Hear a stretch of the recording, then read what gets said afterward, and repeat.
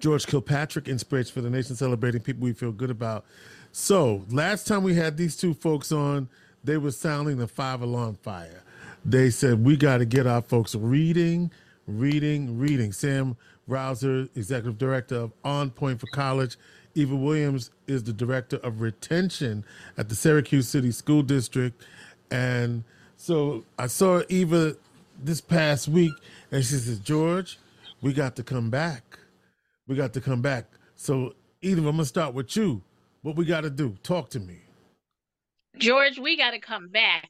We have to keep literacy at the forefront of the minds of people in Syracuse. We have to grapple with ourselves every single day that our children continue to struggle with reading, writing, speaking, and I'm going to add doing math, knowing numbers. But that's going to be our next part of this process. But we have to keep literacy at the forefront of the minds of everyone locally. But I dare say this problem is a national problem. I mean, it certainly is a national problem. We know that. And the statistics are staggering. And so I know you guys have been meeting. What happened since the last time we talked, Sam? Because we said it was an alarm then. Did we move the needle? Did anybody say, okay, I'm down to help? What's going on? What has happened since then? Well, George, since our last meeting, or the last time we were on the show, we've had about 6 meetings with an organization that we now have named, Syracuse Reads Plus. That's what we call it. That's the group. Okay. That's the group, Syracuse Reads Plus. And we've been able to reach throughout the community and find other organizations that are doing some work in this area. The Reading League, they've agreed to come in and work with us. Literacy Coalition has agreed to work with us. NAACP, Rise Above Poverty. We've had individuals, Jerome, Connie, I mean, just people who are doing work in this field that are now coming and saying, yes, reading is an issue. It's an issue in our community. What can we do if we can get together and make something happen? So this is collaboration that's being cooked up now, where we're putting together a plan for how we move forward. How do we move forward, Eva? Because obviously we've been talking, I mean, you as an educator, you're both educators in different ways, but we've been talking about this. This is the birthplace of literacy, right? Literacy volunteers. I don't know if Lawbark, are they still here as well? But, literacy volunteers, Ruth Colvin, right? Bless her soul, yep. Right? So we've known this, but where's the disconnect as far as, if you can name it, Eva, where's the disconnect? There are lots of disconnects. And I think, not to point fingers, we've seen a lot of shifts in educational reform that have caused part of the problem. We have families where folks are working, so no one's really home to ensure our children are doing their homework. School, we just came through a pandemic that has put made a huge impact on reading and the work of education. So there's lots of reasons why we're struggling with literacy. But what's most important is that we're going to begin to tackle it. And how we will do that from our community level, I'm not talking school district, but from the community level, we have to have a common understanding of what does it mean to be a literate person. What are we talking about when we say literacy? And we have to have a common language.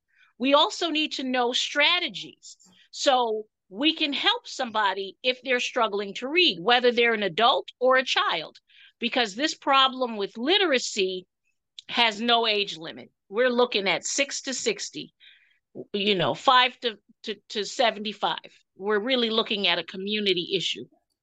When I think about what literacy means today, and I don't know if I think we got into this last time, but with the rise of listening devices, audio books, and things of that nature, where it allows people who process differently to still get information, is that still considered literacy? And because I asked that because I know that there's something specific that reading does for you differently than the auditory. But if that's how you process, you process. So what are we saying about that? We still have to know, we can do, Sam and I were talking about using audiobooks because we both use audiobooks, Right. right? Because it's entertainment. However, there is something about being able to read the words on the page and comprehend them. If you're going to buy a house, they're not going to put it on audio tape for you. You're going to have to be able to read that contract, Right. right? You're going to apply for a job. You need to know how to apply for a job.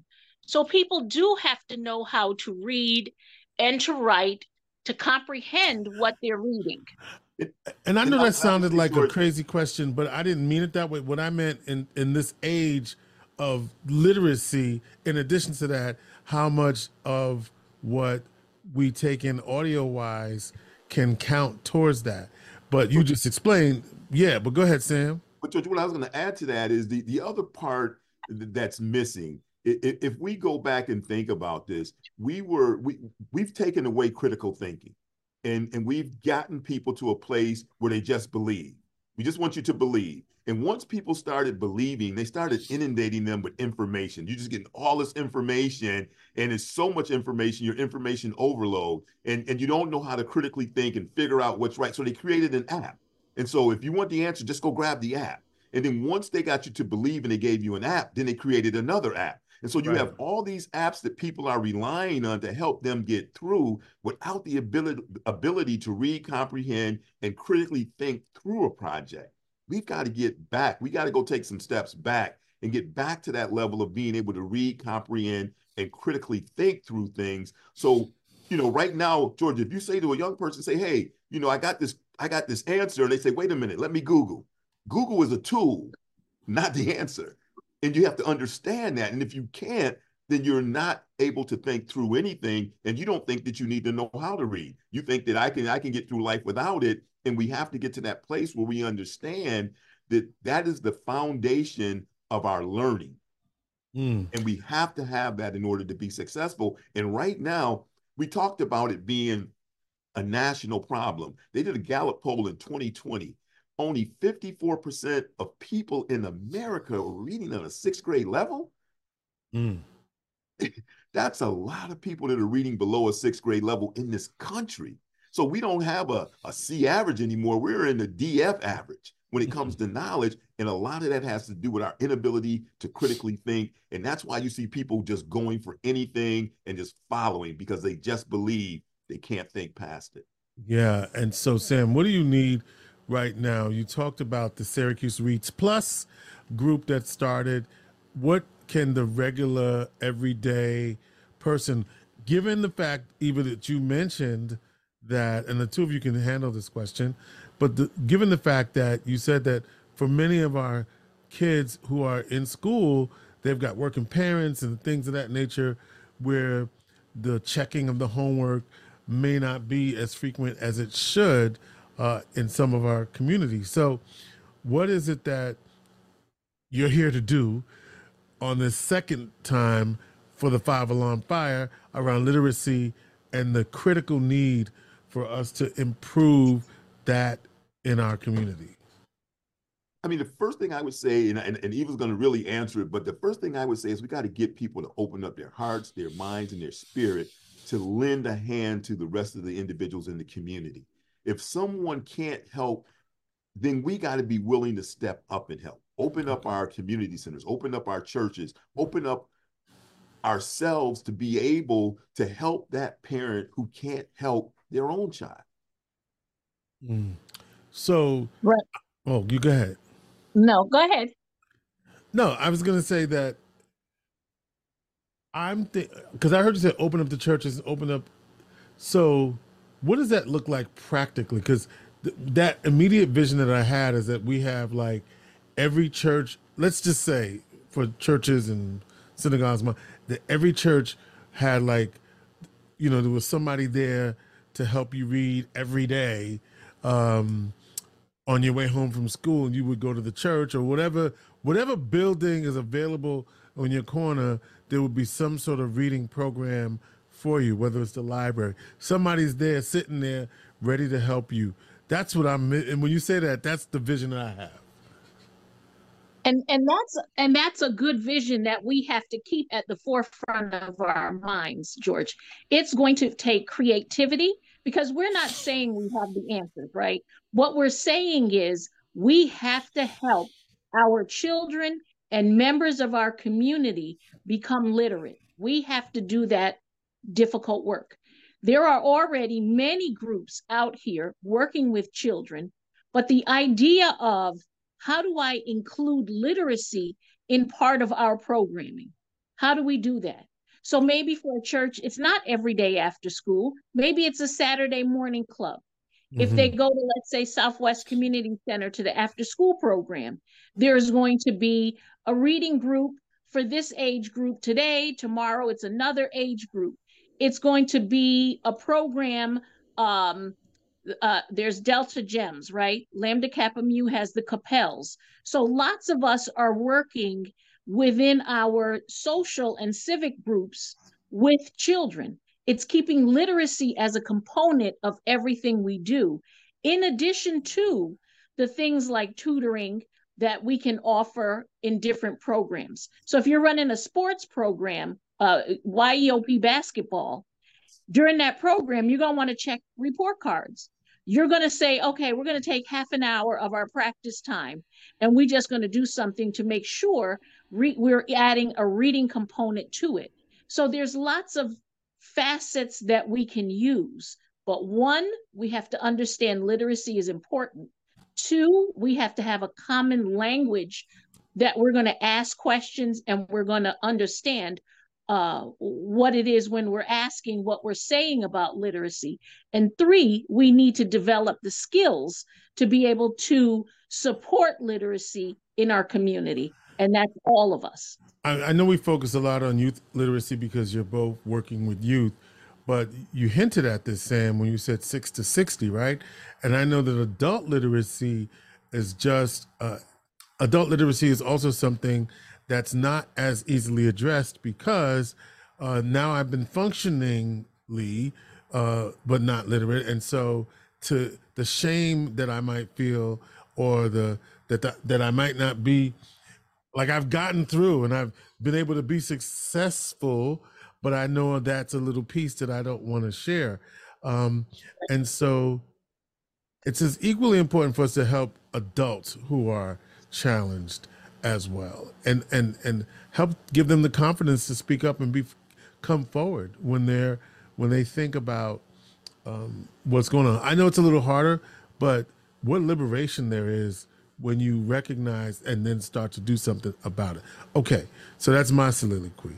One of the things that I'm signed up to do and haven't been able to do it, but I've signed up to do it, is the Book Buddies through the United Way. And that program is where you go into the schools and the kids actually read to you, and you then support them through some metrics about how they understood what they read, things of that nature. What I'm saying to folks, what you're saying to folks is there's something you could do. Yes. Whatever it is, right? All right, so what's the next steps from this point?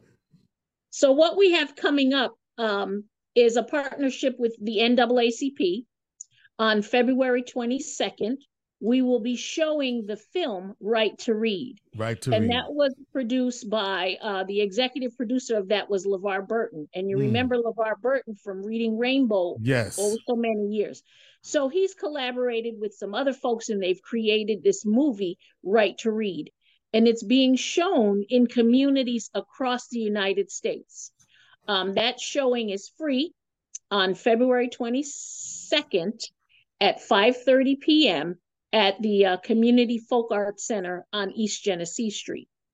And after the showing of the film, we will be having a panel discussion to talk as a community openly in a forum about literacy. So this is a great partnership. This movie is being shown nationally, again, so that we are at the forefront in Syracuse, getting ahead of our problem, even though it is a problem. Okay, so we're gonna go to that movie February 22nd at the Community Folk Arts Center at 5:30. Anything else we can do that you suggest, Sam and Eva? Because and let me just say this: whenever you need to come on and talk about literacy, just you know what to do. Holler at your boy. Hey, we need to come on. We gotta keep this forefront in front of people. I need you to tell people to do something right now, because it's one thing to be sitting here listening to this and you're watching this wherever you are, but we need some commitments. So what is a commitment that somebody can make right now? Well, George, you mentioned it. I'm sorry, Eva, go ahead. No, go ahead. Well, I was gonna say, George, you mentioned one thing that, the Book Buddies program. Our kids need help. We need people to sign up for it. We need people of color to step up and sign up for it. Thank you. So as many as possible, CNY, Book Buddies program, get in there. Let's get started. The other thing I didn't mention is Syracuse Reads Plus has a Facebook page. Follow us, get on there. We're going to be telling you when our next meetings are. We're going to be telling you about collaborations that we're working on. We're going to be sharing out what people can do. We don't want to do this, start something, stop something, start something, stop something. Right. So we want to create a solid foundation, and then we want to be able to move forward. So get with us. I'm trying to look it up as we talk. Because I got it. Oh, so I have to join the group? Is that what I got to do? Yep.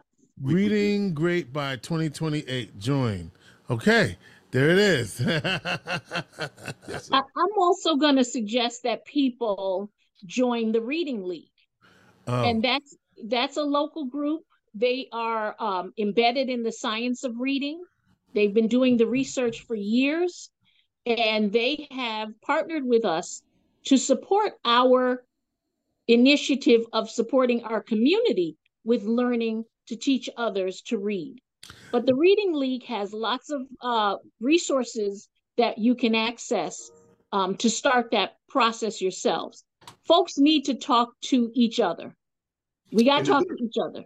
Yeah, and the Literacy Coalition is doing some of that adult literacy that you were talking about earlier. So definitely get engaged with the Literacy Coalition. All right, There you go. Literacy Coalition, Syracuse, the Reading League, and they did a lot of work recently to really engage the community, and of course, the two of you. So Sam Rouser, Eva Williams, did we cover it today? Anything else we need to know? February 22nd, mark your calendars, 5:30 p.m. at the Community Folk Arts Center. The Right to Read movie, and then panel discussion.